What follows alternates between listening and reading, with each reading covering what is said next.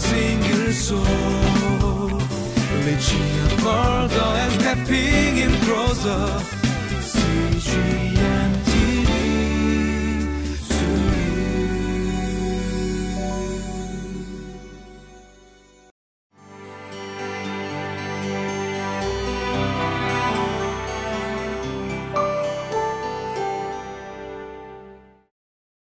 Hello, my name is David, and it's always a joy sharing God's Word with you. In the Old Testament, the concept of sin, concept of serious sin, was not taken lightly, and especially the sin of idolatry, worshiping any other god than the one true God, especially gods that were made with their hands. God really punished the Israelites for that sin, and that was probably one of the worst possible sin you could commit. And God urges the people, God commands the people to purge the evil doers from the community. So let's go into today's text.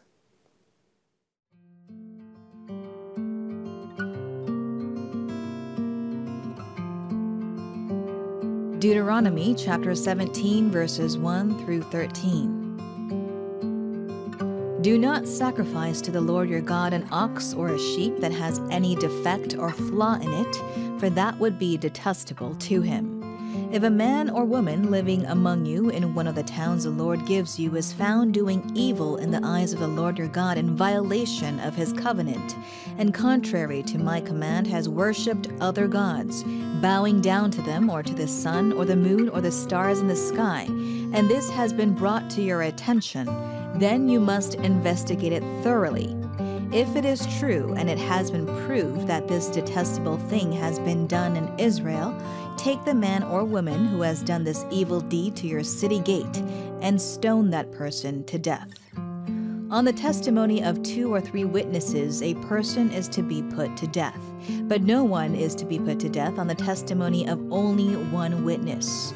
The hands of the witnesses must be the first in putting that person to death, and then the hands of all the people. You must purge the evil from among you. If cases come before your courts that are too difficult for you to judge, whether bloodshed, lawsuits, or assaults, take them to the place the Lord your God will choose. Go to the Levitical priests and to the judge who is in office at that time. Inquire of them, and they will give you the verdict. You must act according to the decisions they give you at the place the Lord will choose. Be careful to do everything they instruct you to do. Act according to whatever they teach you and the decisions they give you. Do not turn aside from what they tell you to the right or to the left. Anyone who shows contempt for the judge or for the priest who stands ministering there to the Lord your God is to be put to death. You must purge the evil from Israel.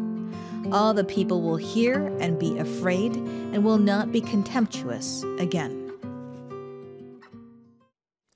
We see a repetitive theme in all these texts, and the reason why these laws were so important was that as the Israelites were preparing to go into the Promised Land, God didn't want them to live unholy lives. He didn't want them chasing after material wealth, because the land that God was bringing them onto was a land of milk and honey, and after spending 40 years in the desert, he knew that the Israelites were going to be tempted by material wealth, tempted by their surroundings, and amidst of all this material wealth, he still wants them to give all of their hearts unto God, to love the Lord with all their hearts, with all their souls, and with all their minds. And the heartbeat of the Israelites' relationship with God was reflected in the worship. And Moses, he warns his people not to offer cheap offerings unto the Lord, blemished animals, things that people didn't want, things that people rejected. He didn't want them giving the leftovers onto God, but he wanted the people to give their very, very best. And another thing Moses strongly warns against is the sin of idolatry. And God is commanding his people, if there is someone committing idolatry, worshiping the sun, the moon, and the stars, and worshiping handmade gods, he commands the Israelites to bring that person as long as there's 2 or 3 or more witnesses, and to stone that person. Now, when we read this, we might think, oh, isn't this a bit harsh? Couldn't they have forgiven that person and moved on? But the reason why this was so important, and as we read the entire Bible and the history of the Israelites, they were carried off into captivity by the Babylonians because of their sin of idolatry. And God knew this. He knew God is sovereign, and He knows everything that's going to happen in the future.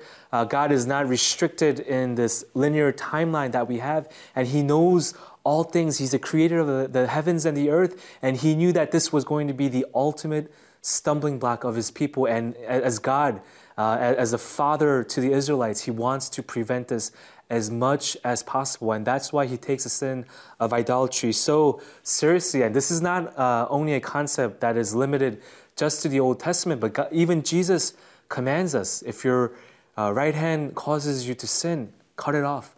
He's not literally telling us to cut off our hands every time we sin, but He's telling us to take sin seriously. He's telling us it's better to lose your hand than to die, than to lose your life. Because once we permit sin, once we kind of allow even the smallest sin into our lives, and all of our habitual sins, small and big, it's eventually going to lead us into a life of destruction. And of course, we're sinful people and we're prone to sin, and there's no human being that could spend the rest of their lives not sinning. But at the same time, God wants us to try our best to be holy people because He is holy, and in the New Testament, we have the Holy Spirit. We have the Spirit of God living in us, who enables us to overcome sin, and Jesus Christ, who died on the cross for our sins.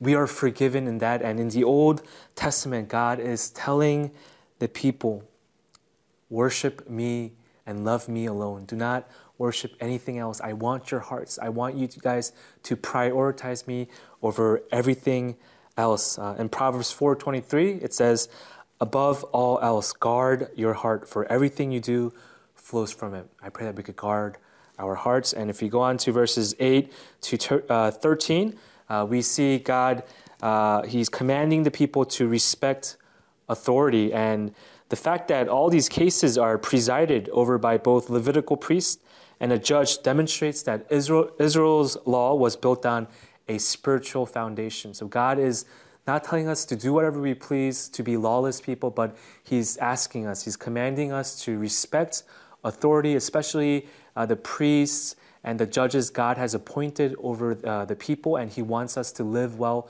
with God and His people. Let's go in time of prayer.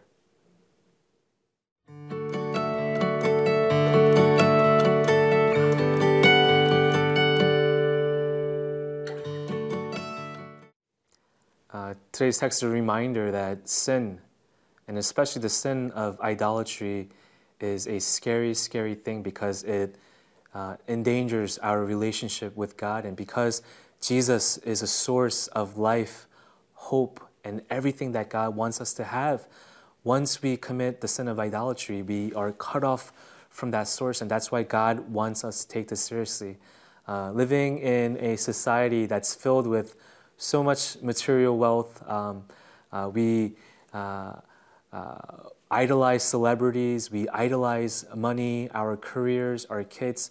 It's so easy to set up other idols before God. But I pray that today's text can be a reminder for us to break down all the false idols that we have built in our hearts. And I pray that God, the source of eternal life, Jesus Christ, who died on the cross for our sins, may be our eternal hope and our glory. Let's pray. Dear Heavenly Father, thank you so much for your word today.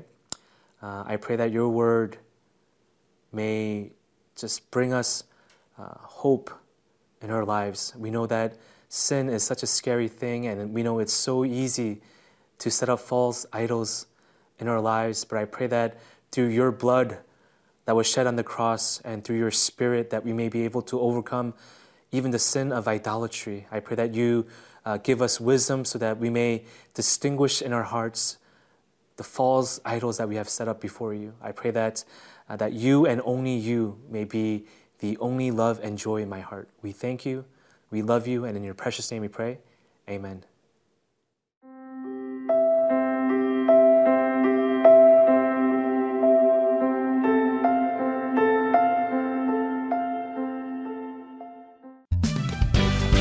single soul, reaching out further and stepping in closer.